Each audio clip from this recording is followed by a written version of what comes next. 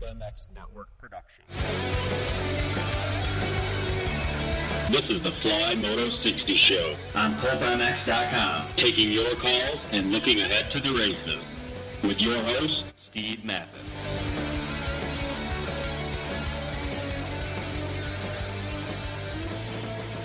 And we are live on the air from Las Vegas. It is 12 o'clock. It is lunchtime.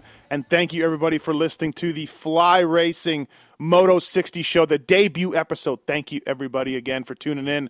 And you're going to be able to get this on iTunes and Stitcher maybe in a little bit. But for now, if you're listening live, we thank you, and we thank Fly Racing for this. They made it possible. Max, Dale, Craig, all the guys there. They've helped out, and we appreciate it. The Fly Racing Moto 60 Show, supported by Fly Racing, one of the fastest-growing MX and off-road riding apparel and hard part brands in North American market. Distributed in 40-plus countries, bro. So, yeah, check them out. Thanks again for those guys. What we're trying to do here on this show, and it is the debut show, we thank you, everybody, again. We're going to do a little bit talking about motocross and a little bit of what we're going to see on the coming weekend. Obviously, with Hangtown coming up, the opening round of the Lucas Oil Nationals, it's a big deal, and we're excited to see what's going to happen. But this show is going to be a little bit more of a looking ahead feature, a little bit more of a look ahead to what we expect to see. We're going to have some experts on. Clearly, I'm not the expert, and we're going to take your phone calls. And it's a big part of this show is going to take your phone calls and be bench racing with you guys. And with that, let's open up the lines right now. 702-586-7857. Call in right now if you have a question for me or a thought on the Nationals, or tell us what you think is going to happen this weekend at Hangtown. We're going to have two-time national champion and world champion Grant Langston on here in a little bit, possibly a Jason Thomas sighting if we can line it up. And we're all going to be talking Hangtown and what we're going to see, and including this weekend right now, what we're going to see for this weekend at Hangtown. We're going to give away a Fly Racing Factory Spectator kit. Of course, the Factory Spectator, Steve Brune, passing away last weekend, a pioneer in the moto internet journalism. So with that, Fly Racing stepped up, and they're going to give away a T-shirt and a hat and a pack and a wallet, an umbrella, a pit board, a hydration pack. Yeah, all that is going to be courtesy of Fly Racing. They've stepped up, and they're the title of this show. So I think this weekend coming up, Hangtown, is going to be interesting to see. The 450 field is stacked, and between Ryan Villapoto, Ryan Dungey, and James Stewart, Chad Reed, Barsha, Trey Kennard, I don't know what we're going to see this weekend in the 450 class. It's going to be ridiculous. It's insane. And luckily, I think the TV schedule coming out is also going to be pretty cool. All four motos live streaming on allysports.com, live motos on NBC Sports, live motos on Fuel Racing. I don't want to hear about the changing the remote control and all that, and all the problems that causes. Just figure it out. If you watch NFL football, if you watch baseball or anything like that, you're ended up changing the remote channel.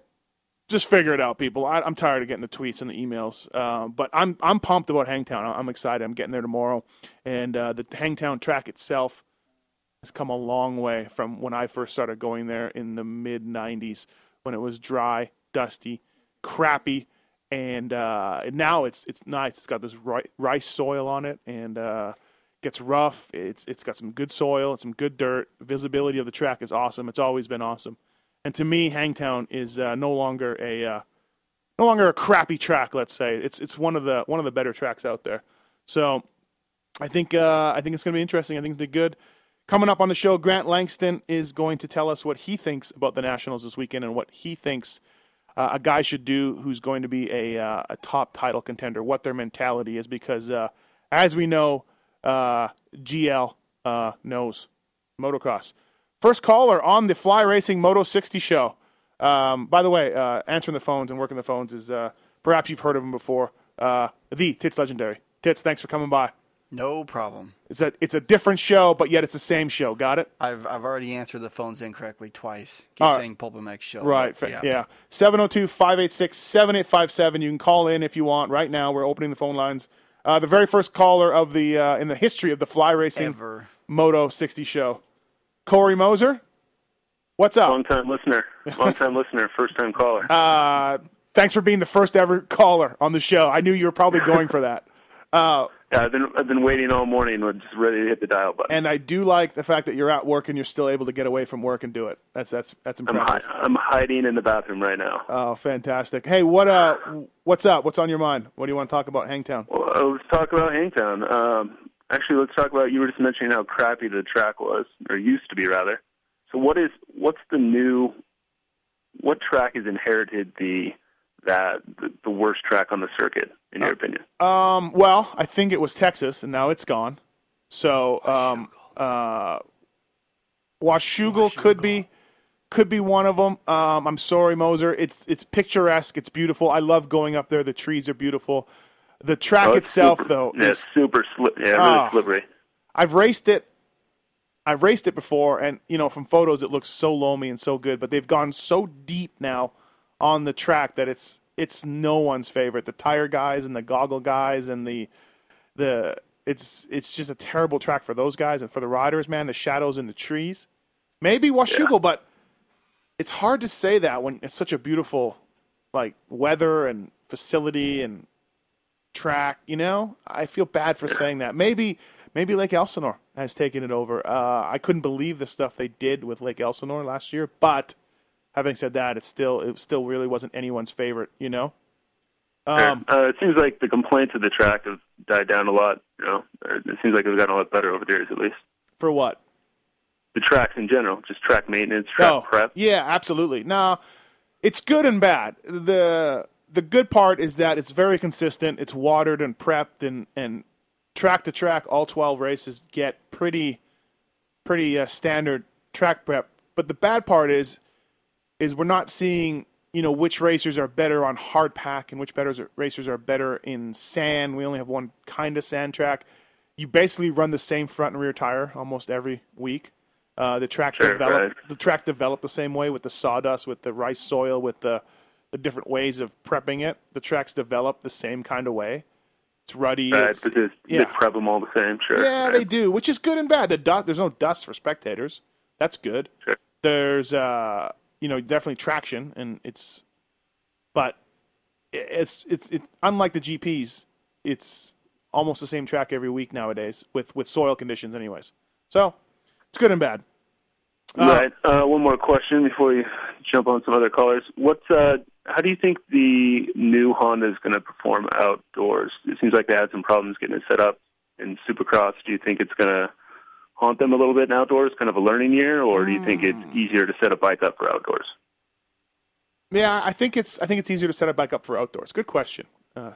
Not used to that from you, but good question. And I think they are better to set up outdoors than Supercross. You know what I mean? Supercross is pretty finite settings. And did you just say finite? Finite.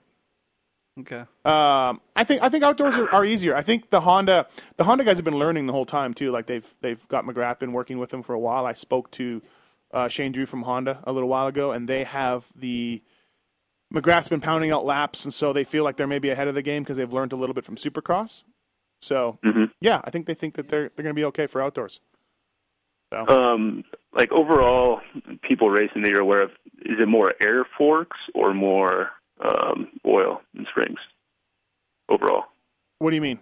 Of the field? Yeah, people running them in the outdoors. Do you know of more people running air or more people running conventional? Well, the production Cowies and the production Honda 450s are air. So it depends how many we have of those showing up. Those guys would be running air forks, all the privateers and those. Obviously, there's 40 guys on the line, so a good chunk of them are going to be privateers, Sure. So, yeah, I don't know. I think we'll see. We'll see what happens. We'll see how it goes.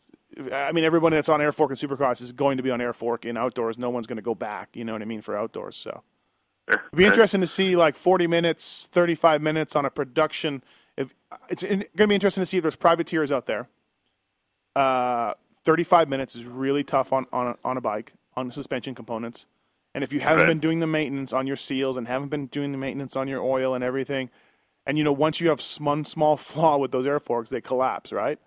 I predict that some races this year you will see privateers at the end of 35 minutes when their stuff is beat and hammered and they haven't been doing the regular maintenance. I think you'll see some guys pulling out with some DNFs. It'll be interesting, to see. Yeah, but well, All right. All right, well, thanks for having me on. And Peter, or Tits rather, you've only got 40 minutes left, so you're almost done. Yeah, almost done already. Thanks, Moser. Later. All right, see you. Phone lines are jammed up. We're coming up with Grant Langston. Sinjin, what's up, man? Hey, what's going on? I just have a quick question. I don't know if you were listening to the greatest show ever last night, DMXS, but they talked to Blake Baggett. Did you happen to catch that or no? I did not. No, I did not. Okay, so just real quick, you know how he had his wrist injury? He said that his wrist he only can move it about 5%. Is that what he said, 5 degrees, something like that? And he has no movement really of it. And he said he's just going to have to just drop his elbow and just chicken wing it. And he said that they don't know if he'll ever get movement back. Do you see that as like a career-ending injury? I mean, it sounds like he might not ever get it back. Which wrist was it? I think he's playing some gamemanship. There's no way. I've talked to the pro circuit guys. I've talked to people who've seen him out at the tracks. He's fine. He's fast. He's got no worries. I know this is. Did you read that interview on Racer X a little while ago? This is his deal. He wants to. I think he's playing this game with people and riders and all that. Okay, he made it sound like okay, he's really fucked and like this could be a career-ending injury. He could be done. Like that. That's the way it sounded through the interview last night. Nah, he's fine. I've talked to the pro circuit guys. I've talked to people who've been with him on the track. He's flying. He's the fastest guy right there. What a little fucker. And what's wrong with his hair? I don't know, bro. Come on now. Okay, all right, thanks, have a good show. See ya. Chandler, what's up? Thanks for calling the Fly Racing Moto 60 show, bro. Appreciate it. Hey, man. Yeah, you're welcome. I just had a question about Chad Reed. I mean, I know y'all kind of like doubted him a lot in the preview podcast that you did with Racer X. Yeah. But if you remember back to like Daytona, I know it's like kind of a stretch to be a national track, if you want to compare it, but it's kind of a stretch. But if you think about it, that was really Reed's fastest he rode all year long. And like I was wondering if you think he's going to do better in the nationals or about the same, or your opinion. I think his bike looked, in my opinion. I mean, I'm no mechanic, but his bike looked better set up with the airports and everything at Daytona than it did at any other track all year long. Maybe. Did you see his tweet about draining his knee the other day? I don't know if you follow him on Twitter. That's a little scary. Yeah, I've seen that. If his knee is swelling up and getting full of fluid, that's a little scary. There's no bigger fan of Chad Reed than JT, and he knows him well, and he loves Chad, and he would probably, give himself up to save Chad if he had to. And he didn't sound very optimistic, did he? No, not at all. So that's a little worrisome to me. But I mean, it's Chad Reed. I mean, it's Chad Reed. So, Jeff Emmett said earlier on the Pulp show, he's a bad motherfucker. Yeah, dude. 3 to 5, I think, all day long for Chad. I just don't see him winning. But maybe, hey, if he look, I've doubted the guy before, and it's bit me. So it's tough to write him off. But the knee is a little worrisome. His tweet's a little worrisome for sure. And I know it is bothering him a little bit, but 3 to 5. I mean, I think that's respectable. I don't know if he's got anything for Dungey or Villapoto. And James, of course, is the ultimate wild card. But yeah, so we'll see, bud. All right, well, thanks, Chandler. All right, thanks for your opinion. Hey, thanks. All right, see ya. Let's get one last call here. Sorry if we didn't get to you, but we got to get to Langston. Seth, what's going on, man? Hey, what's going on? Hey, quick question. You guys, with Adam Cianciarulo making his debut this year, there's so many guys under the you got 5 lights guys and 2 on the 450. Yeah. Is that gonna bother Cianciarulo? I mean, as far as working with Mitch, I mean, Mitch is gonna be spread thin, I'm thinking, but I mean, is it gonna hurt him or is it gonna hurt any of the other guys? Somebody seems like they're gonna get the short end of the benefit of being with those guys. No, I don't think so. If anything, it's going to help him because he's going to be around like guys like Durham and Bag and Navalos, Rattray. It's going to help him because he's going to have these guys to work off of. There's those guys that Mitch has besides the 4 mechanics or besides the 7 mechanics. He's got 2 or 3 guys to help out, and I mean Mitch will handle it. He's going to get as good of a bike. He's going to get as much attention. I think he's going to be the second best guy on the team. So, that'll give him a lot of attention right there. I wouldn't worry about it. I think it's fine. Cool. But nobody else will hinder. I mean, nobody else is going to get by, nobody else will get hurt by that either. I mean, no. It seems like a lot of guys. Mitch is not a guy to hold anything back. If he's got one part that works better, then everybody's going to have it. And not one guy is going to have it, So he doesn't do that game. Cool. All right. Thanks, bud. Cool. Thank you. See you. All right, our first guest on the Fly Racing Moto 60 show. He's got 2 national titles. He probably should have 3. And he's got a world championship under his belt. And he was the voice of Arena Cross this summer. And nobody knows motocross nationals like Grant Langston. GL, what's up, man? Thanks for coming on. Hey, anytime. Just enjoying this nice sunny day in California. Yeah, no doubt. You're the first ever guest on the Fly Racing Moto 60 show, and I know you're a fan of the guys at Fly Racing. I know this. So. You know what? Actually, obviously being someone that raced and still rides, Fly has actually been a great sponsor when I had the race team, as well as a personal sponsor after done racing. And then we obviously do a lot of business with Fly and Western Power Sports through our dealership. Great company to deal with, make a great product, and great group of guys. I'm sure you know a lot of those guys.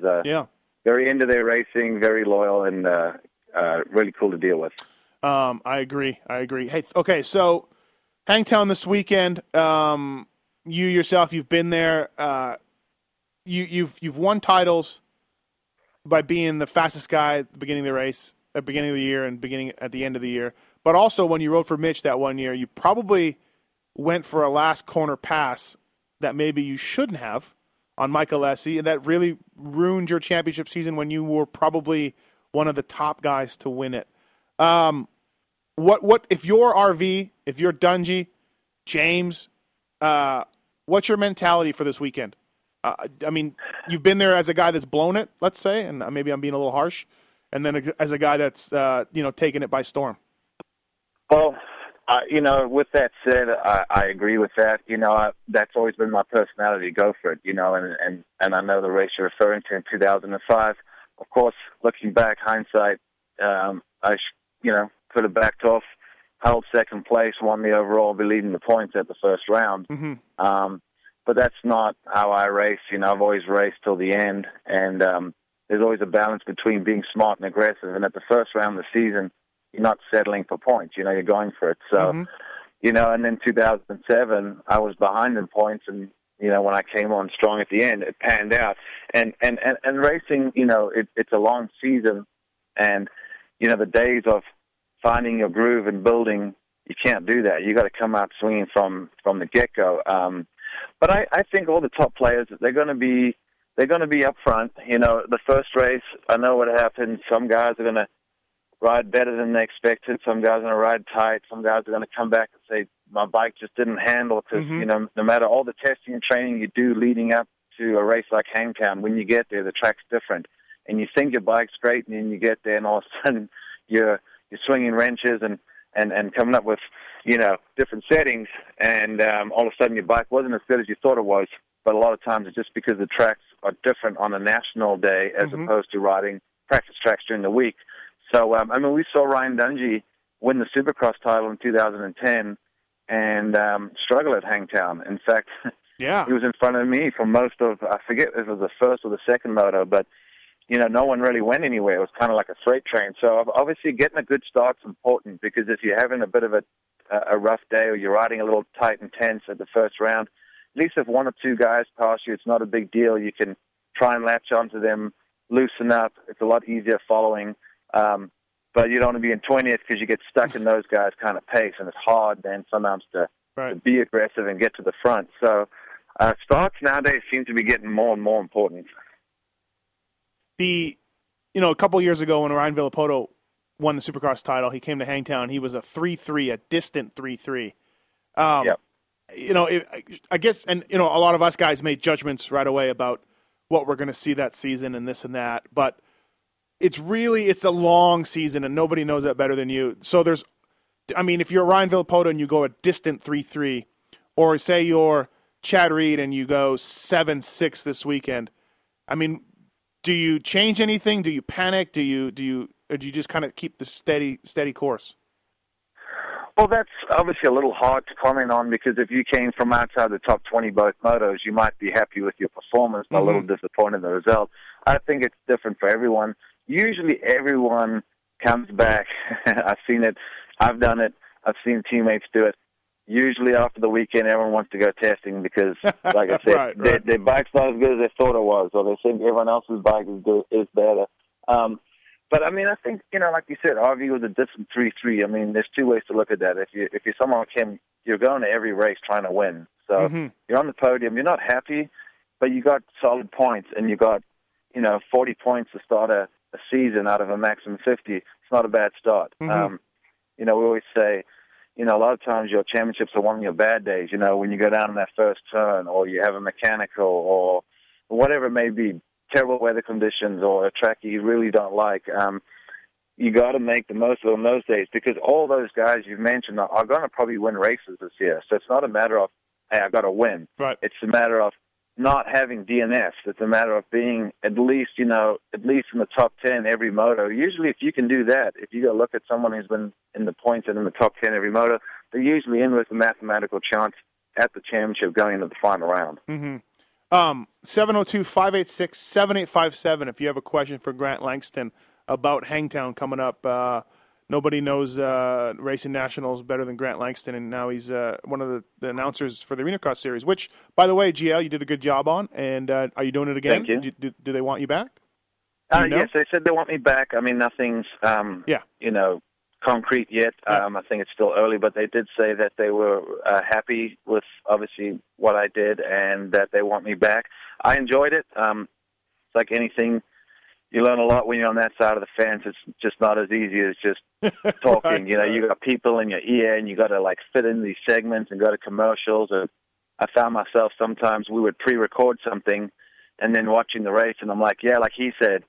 And then the producer reminds me at break, hey, that interview only comes on in the next segment. The people haven't seen that yet. And I'm like, oh, yeah, shoot, I forgot. So it's about timing and fitting in. Sometimes you're running a little thin, so they want you to speak a little more, and then, you start a conversation, and then they go, cut, I got a break. Like trying to end the sentence without it being awkward. So it's there's a little bit of that takes some getting used to, but I enjoy it a lot. I enjoy talking about racing, watching racing.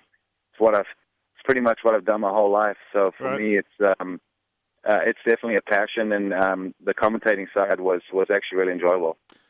Back to Hangtown. So we did a preview podcast on Racer X, and James Stewart obviously came up. And what are we going to see from James Stewart? We had an over-under of 6 races that he makes. We had, does he win a moto? Does he win an overall? Everyone had a different opinion. He's just a mystery, but we know he's fast. What do you think we see from James Stewart? Sure. I mean, I'm a little bit in that same boat where I think at the moment he's a little bit of a mystery, because James is so talented that when he is on form, and it seems like a lot of times it's a matter of being healthy, and for him, that usually breeds confidence in his training, and because his speed's always good. It's a matter of can he sustain that for the full length and not make mistakes. James sometimes can be his own worst enemy. I do think he wins races. I don't know how healthy he is at the moment. He's going to be there, so if he's there, I'm sure he's fairly healthy. I know he took off, a few rounds of Supercross in order to get healthy. So whether that really helped him or not, I don't know. I haven't seen him riding lately, but I suspect he went home, maybe took a little time off with that knee, but started focusing on outdoors, knowing that hey, I got to go out and prove that I can still win. So I expect him to win races. Does he do the whole series that based off his recent years of, track history, probably not. So is he a title contender? Well, the old saying, you got to be in it to win it. Yeah. And if you're not in it, then obviously the answer is no. But I expect him to do well. I wouldn't count out someone like Chad Reed. He flows very well at Hangtown. Hangtown's a little bit of a awkward track. I've had days I felt where when you're in the groove, you're really fast, and if you're just not quite in the groove, you can actually be kind of slow. So It's definitely a rhythm type of track, which sounds weird, but you can time those braking bumps down the hill, like tripling them and wheel tapping, and Chad's really good at that. And I think he's going to come out and be strong this weekend. I think James, he can be strong on any given weekend. And then you can never count out the two Ryans, Right. that we all know that they're fast, they're fit, they're focused, and they're going to be there. So just getting on the podium at the first round is going to be a tough one. Someone's going to be unhappy. Well, yeah, that's what we were saying. There's legitimately 8 guys that could win, it seems like, that could win motos or overalls. It's insane. Of course, by the end of 24 motos, GL, as you know, there'll be 2 or 3 guys standing, at the end. They'll be the ones that are the strongest. Question about you for Hangtown, and this is my experience as a former mechanic. You ride at Glen Helen, you ride at Kahia, you ride at Paula, you set your bike up for California dirt, which is different and unique. You go to Hangtown. Probably, like you said, you get surprised at the race pace and the size of the bumps that develop during racing. But then when you go east, I always remember so much worry at a high point or wherever we're going. Muddy Creek is the first real East Coast round. Bike setup-wise, the dirt's softer. It's a little ruddier. It's a little more traction. Is that a big deal? Did you find that your bike settings that you developed in California for 2 or 3 weeks before the Nationals seemed to not work that well out east? I don't know if it's so much out east or more just national tracks, generally speaking, because a lot of times they'll mix in some sand or maybe even, some wood chips or whatever to keep the moisture. So when the track roughens up, it develops a different type of braking bump and acceleration bump. So the tracks are just different. So I almost feel like if you go to Hangtown and your bike feels pretty good there, when you go back east, you're usually not going to make too many adjustments. You're going to make adjustments based on, can we soften it up a little bit on this track, or, it's a little bit deeper and heavier, or bigger jumps, we'll stiffen it up, rebound, whatever. You make minor adjustments in practice, but you're not, tearing, forks apart and rear shocks apart and springs and whatever else. So I don't know. I mean, for me, it more felt like the first National was really the one where, I was either, dialed in or kind of struggling. But I figured usually after that we were working in the right direction. And that stuff, how it goes, it continues throughout the year. It's not just after the first race. There's new parts coming. There's some parts on next year's bike that works on this year's bike that they can use, and so forth. So it's a continuous, sometimes you almost get lost because you feel like you've gone around in so many circles, you almost don't even know where you're at. And you've got to kind of just take a breath and start all over again. Well, if anybody knows that, your 2007 setup was, it kind of took the sport, the whispers in the pits that you had lost your mind were out there. You went to a stock fork, stock clamps, you know what I mean? Like it was, there were some frame mods made, I believe. There was, people are going, look at what GL's doing, but guess what? The bike worked better for you. It worked way better for you.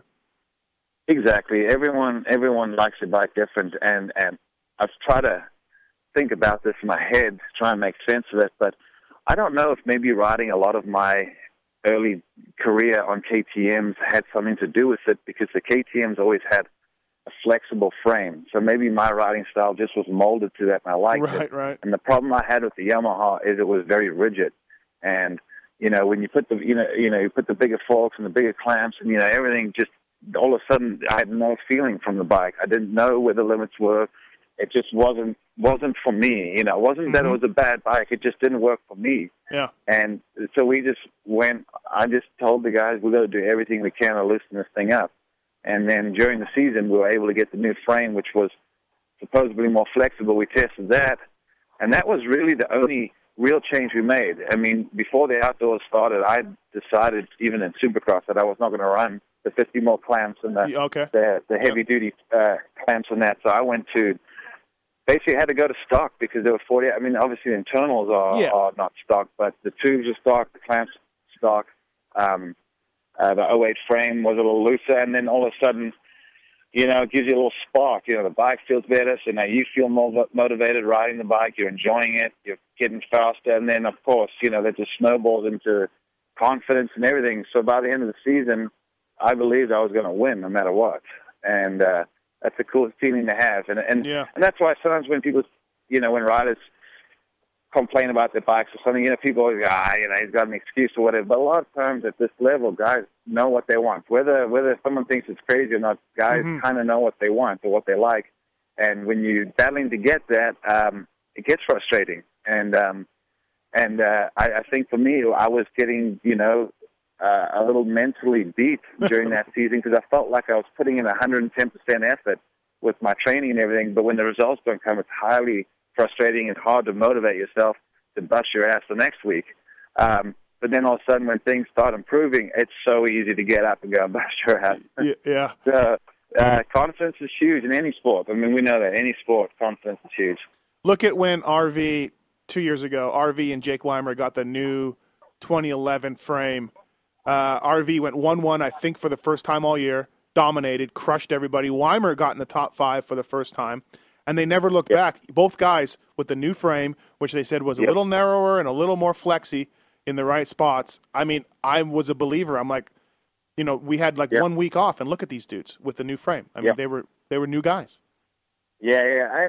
And I think what happened, too, was when our sport went to 4-strokes, I think the manufacturers, probably looking back would agree that maybe they over-engineered some of these, everything was a little beefier and a little maybe over the top, to make sure that these bikes never fell apart for the buying customer, that he could ride it year after year. But then realized, that, a lot of people had complaints about the way some of these 4-strokes were handling. I mean, Honda came out with their 450 first, and, several guys were like, man, that thing was riding a beast. I remember when Yamaha came out with the original 426, you talk to guys that rode that, and they'll tell you, man, that thing was a beast to ride, it was a point and squirt, you had to kind of come in, brake, turn, and just grab a handful and dig a trench. And nowadays, guys are wanting a little more of that 2-stroke feel. They want to carry more momentum. They want to be able to roll into the turns, get the bike to tip in. And when they were getting too rigid, that was becoming harder, and guys were starting to fight the bikes more. So I think it's like anything. Every year things just get a little bit better. And the bikes nowadays are pretty remarkable. You take one off a showroom floor and you got to ride, and you're like, shoot, it feels pretty close to a race bike. Hey, Mitch Payton, you rode for him. You won for him. You love Mitch Payton, actually. He's got 7 guys. He's got two 450s in Rattray and Wilson and 5 lights guys. I believe Durham is in this weekend. It was a question mark, but and of course Cianciarulo. How does he handle that?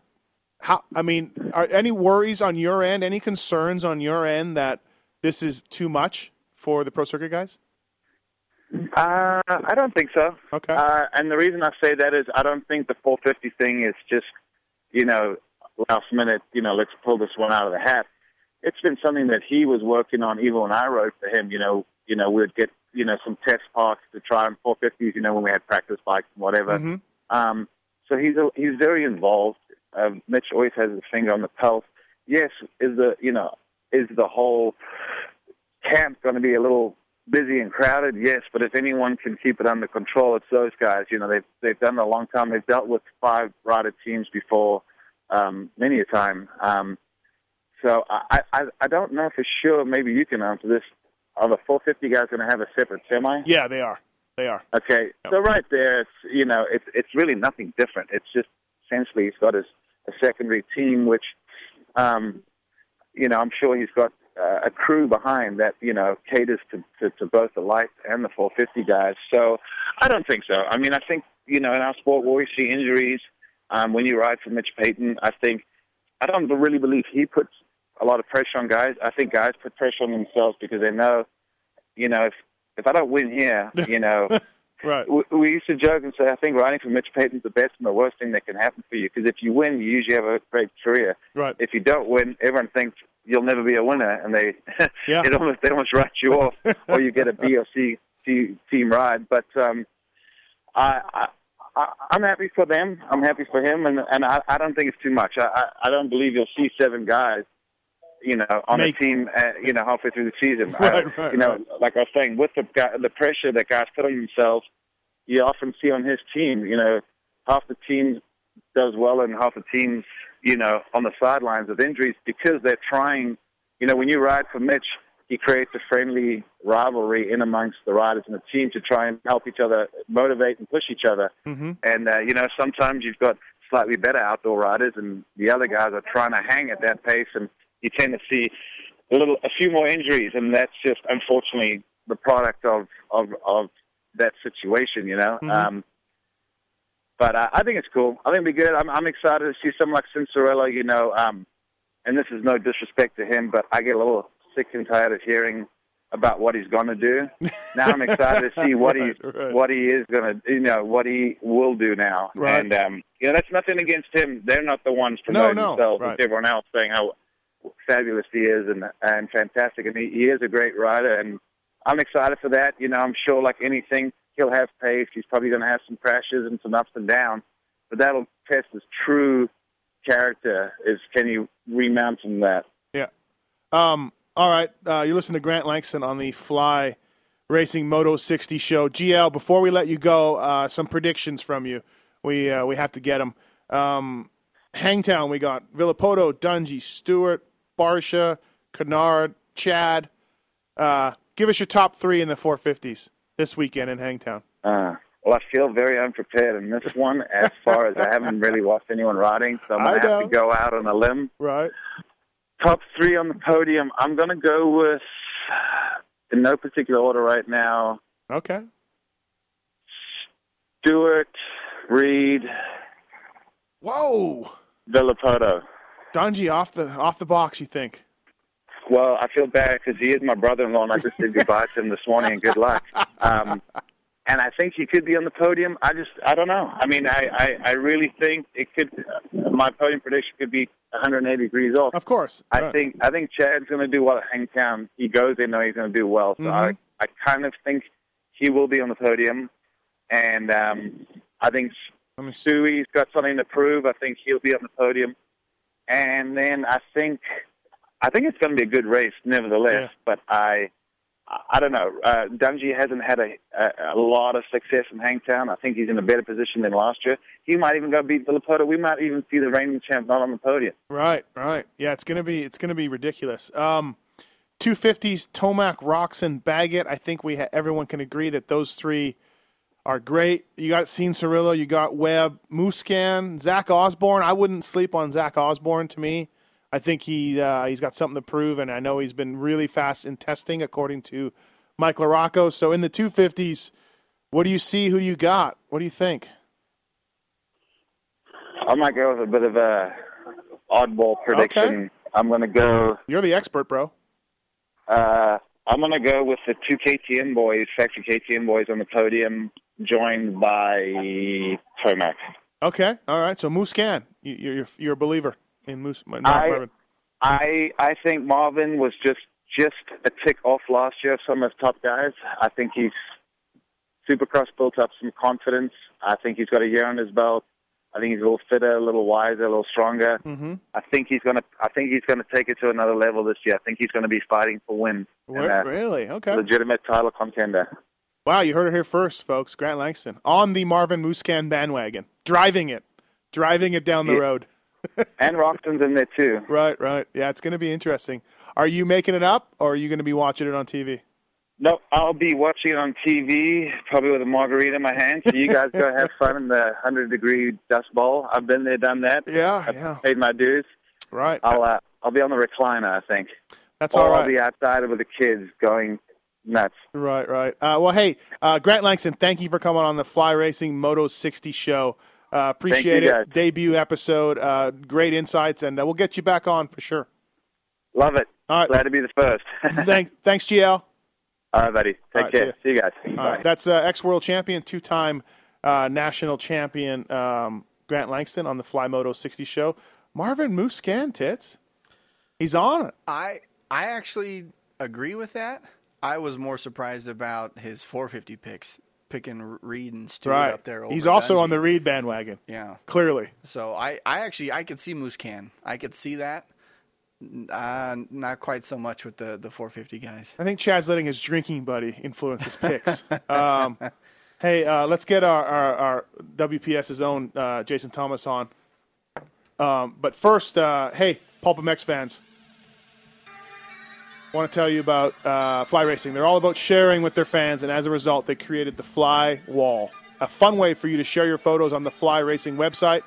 Simply head over to flyracing.com, look for the Fly Wall menu in the upper right of the homepage, choose Post a Pic, and upload a photo of yourself in your favorite fly gear.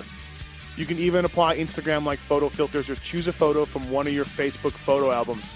Once approved, your photo will show up on the Fly Wall. It's as simple as that.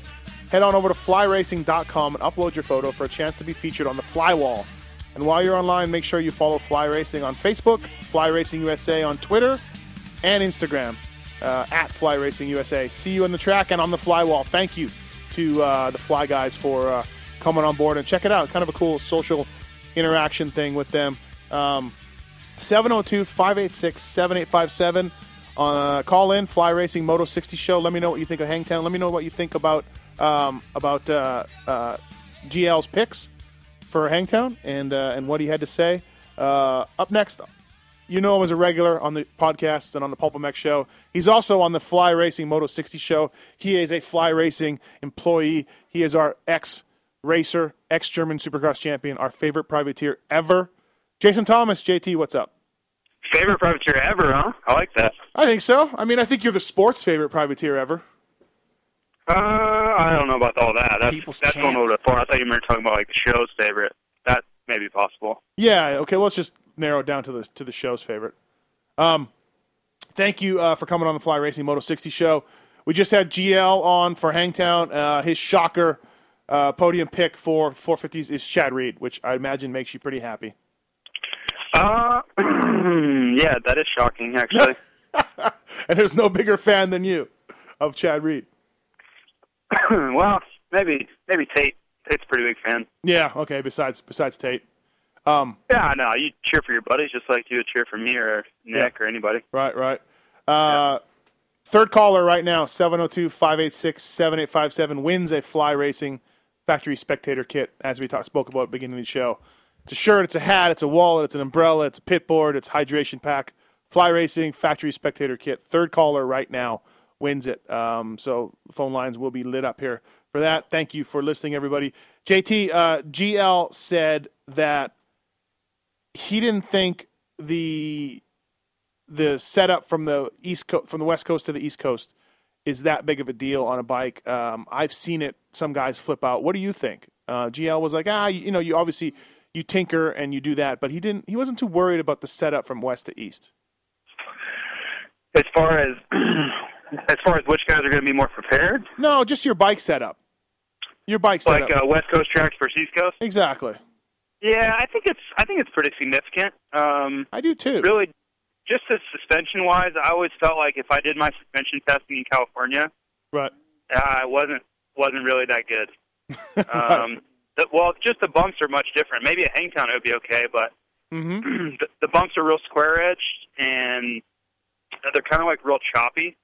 And then you get back east and it's different. They're a little bit more round and it's just different. The dirt forms differently. They put more kind of like wood chips and sand and all this stuff into it. It's just a different kind of bump, so the bike obviously reacts differently. Right. Yeah, GL, kind of discounted it, but in teams I've been on, you go to High Point and it's like, my triple clamps, my forks, my shock, everything, So yeah.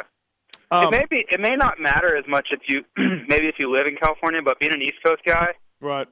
If I tried to run the same setup, it just didn't work. Yeah. So I don't know. That may be something to do with it. Yeah, that could be. Hey, we got our winner already, so stop calling. We got our winner for the Fly Racing Factory Spectator kit. Congratulations to Ernie Phillips. Ernie Phillips, first person to ever win something on the show. Oh yeah, congratulations, Ernie. Yeah. We'll send you a plaque along with that, or something, some sort of recognition, a star or something. JT, Hangtown track. Did you like it? What'd you think? I thought it's gotten much better. It has, hasn't it? Yeah. When's your first year there? What year? 98. Yeah, it was a pile in 98 because oh man, it was not good. I did a Pirelli tire test on Monday after the National, and I got to ride at the end of the day, and it was so terrible. Yeah, I bet you were just pumped to be out there too. Oh, I know, right? But that track has come a long way. Now, do you like it now? It's much better. Yeah, it's still not really my kind of style. It's still hard pack California, that deal, and that's not really the best for me. But it's light years from where it was. You know, they really take pride in that place, the Dirt Diggers, and you can tell. I mean, they've I'm sure they heard complaints, and you know that I'm sure they take that very personally. Right. And they've dug their heels in and made it a lot better. You know, the track is much better. Couple of questions for you. What are we going to see from the 800? What are we going to see? I think we're all in agreement we're going to see some top fives, a top five at Hangtown. We actually have money riding on this. But what do you think we're going to see all season? Like, can he actually – I mean, like last year, Ryan Dungey was better than him. There's no doubt. But there were times where I felt – I mean, Ryan Dungey was going off the track. He was trying so hard to pass Mike Alessi and trying to – or maybe it was just Mike was really good at, you know, sort of blocking him. But I thought Mike stepped up his game and at times was very close to Dungey. Do we see that again? I think so too, but it's hard to say what level we saw from Dungey without Bill Poto out there. I don't know. Yeah. I just think that maybe Dungey would have risen to the occasion more if Bill Poto was out there. Right. But I think Alexi's going to be really good. I think you'll see really good lap times in qualifying practice. Mm-hmm. Maybe even first. Would not shock me. And then in the motos, I think I would not be surprised if he's on the podium at the end of the day at all. I just think he's going to be one of the most prepared guys. Yeah. He obviously pulled out early to make sure he was going to be one of the most prepared guys. He's historically very good at Hangtown, and he's a great starter. So you put all those things together, and I don't think he's going to win the race, but he's going to be towards the front. I do feel like because of Tony and Mike and his career, a lot of people, make jokes at their expense, and truthfully, some of them are deserved. But they're trying hard, and Mike is very, very fast outdoors. Like he is. He's a legitimate top 5, top 3 outdoor motocross racer. Yes, regardless. No doubt about it. As much, and I agree with you, as much heat as they take and jokes, and they're always the butt of some kind of joke. And I'm good friends with them. Yeah. And I'm as guilty of as anyone, but I can't say that I'm really good friends with Tony. And I take a lot of heat myself, so it's fine. I hope that they understand it's all in fun. But yes, he's legitimate. No doubt about it. I think that, and I know you've alluded to this in the past, that Bill Poto and those guys feel the same way. Yeah, he's legitimate outdoors. They maybe make fun of him, and it's all in good fun, and they have it coming in some ways because they can be pretty ridiculous. But when it comes down to the actual ability and the skill and the talent and all that, I mean, there's you have to give them credit where it's due. Yeah, absolutely. Calling all the way from Australia. O'Rourke, what's up, man? Hey, Mathis, how are you? Good. Thanks for calling in on the Fly Racing Moto 60 show. Did Tits answer the phone correctly? He did, and okay. I was just shocked that I wasn't expecting that answer. He did a good job, as always. Well, the first 2 callers, he got the name wrong, but he's good now. Lucky third. Hey, I had a question for you and JT. Yeah. I noticed in the 450 pre-show podcast, barely a mention for Jake Weimer. Now, factory Kawasaki rider, where do you think that guy's going to finish, and is this a pivotal year for him? Does he really need to step it up to keep that ride for 2014? Well, he's got a ride for 2014. I believe he signed a new 2-year deal. Yes. So he's okay, he's there. That's locked in. Where do you guys think he's going to finish, and is he living up to Kawasaki's expectations? You're right. It is a big year. He had a crappy Supercross year. I thought his outdoor year last year was very good, though. I think he got third in points, I believe, last year, or maybe fourth. Did Tickle get third? One of those guys. Shorty did not, though. But anyways, I mean, yeah, we'll have to see. We'll have to see how it goes. Where do you think he'll fit in that? I mean, in that podcast, you rated pretty much everyone where they were going to fit, and Jake never even got a mention. I know there's certain guys that you brushed over and felt bad about, but he was one of them. Where do you think he'll fit in a scheme of things? Yeah, he's in the 5 to 10 range. JT? Yeah, I was going to say 5 to 12 is pretty much going to be him. Right. And I know 12 sounds terrible, but when you look at the roster, man, it's possible. I mean, it's definitely possible. He could be in 12th in a moto, you know. I did like your quote, JT, where there's going to be some dudes riding back to the truck who are very upset. No, it's a fact. There are going to be some very, very, very disappointed people. Yeah. And maybe not all year because, you know, obviously the attrition rate is always high. Right. But early in the season, it's not going to be good for some guys. It's just how it is. They could be riding great, but so is everyone else.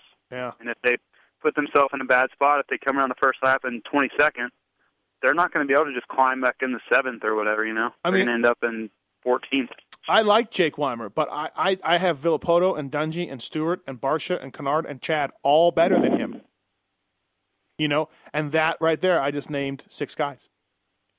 Yeah. So and I think most people would. You know, Jake probably wouldn't, but you look at stats and you look at historical performance, and how can you not? Yeah. And you didn't even mention Alessi. Good point. Yeah. You know, it just like JT said, that's so deep that a guy that in his mind's getting, you know, podium to top 5 is going to be walking away. Yeah. Barely making top 10 sometimes. Yeah, it's going to be nuts. But Jake, one thing with Jake is, you know, he's doing the work off the track. He's got a great bike. He's got a great team. You know what I mean? All that kind of rises to the top at the end of 24 motos.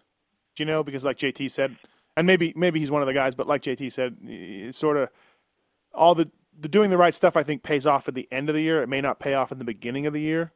And guys like me will be writing about how Jake Weimer sucks, but just he'll stay in there and keep on it. And, you know, he's got a pretty relative. Yeah, same for Shorty. Yeah. Those guys are big picture guys. They have to keep that in mind.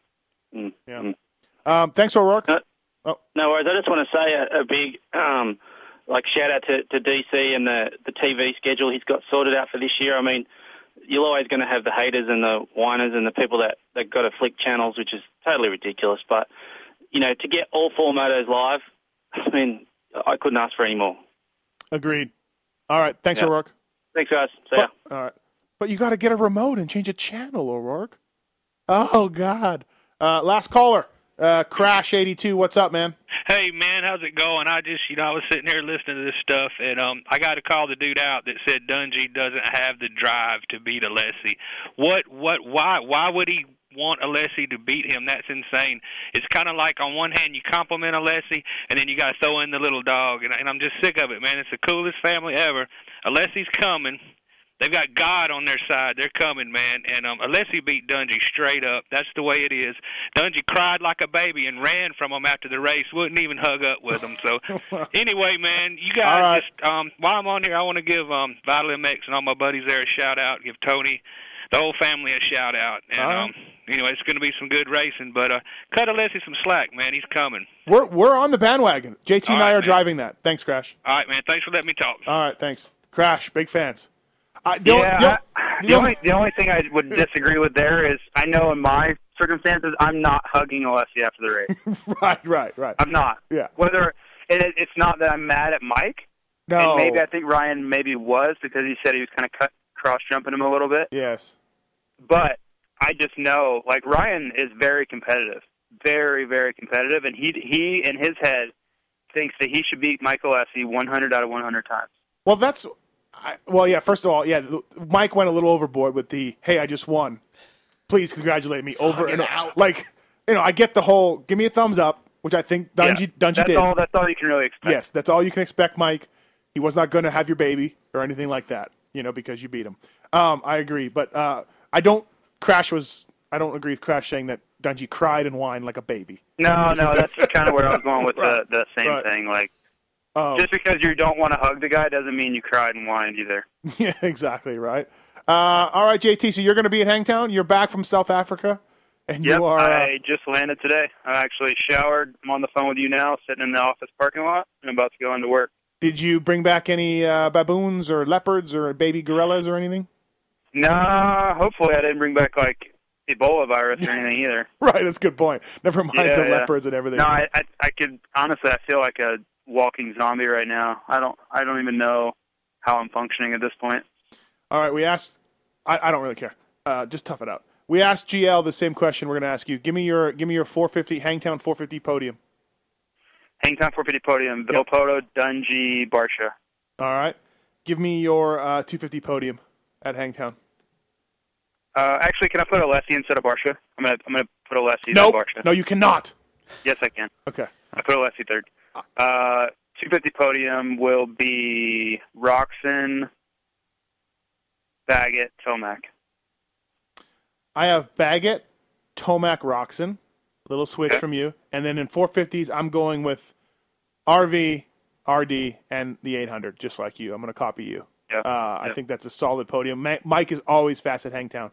So. Yeah, he is. He's always been good there. The only thing I'm nervous about Baggett because who knows? Nobody knows what he's been doing or if he's good or not. I talked to some pro circuit guys and a pro circuit rider, and they're like, he's as fast as ever.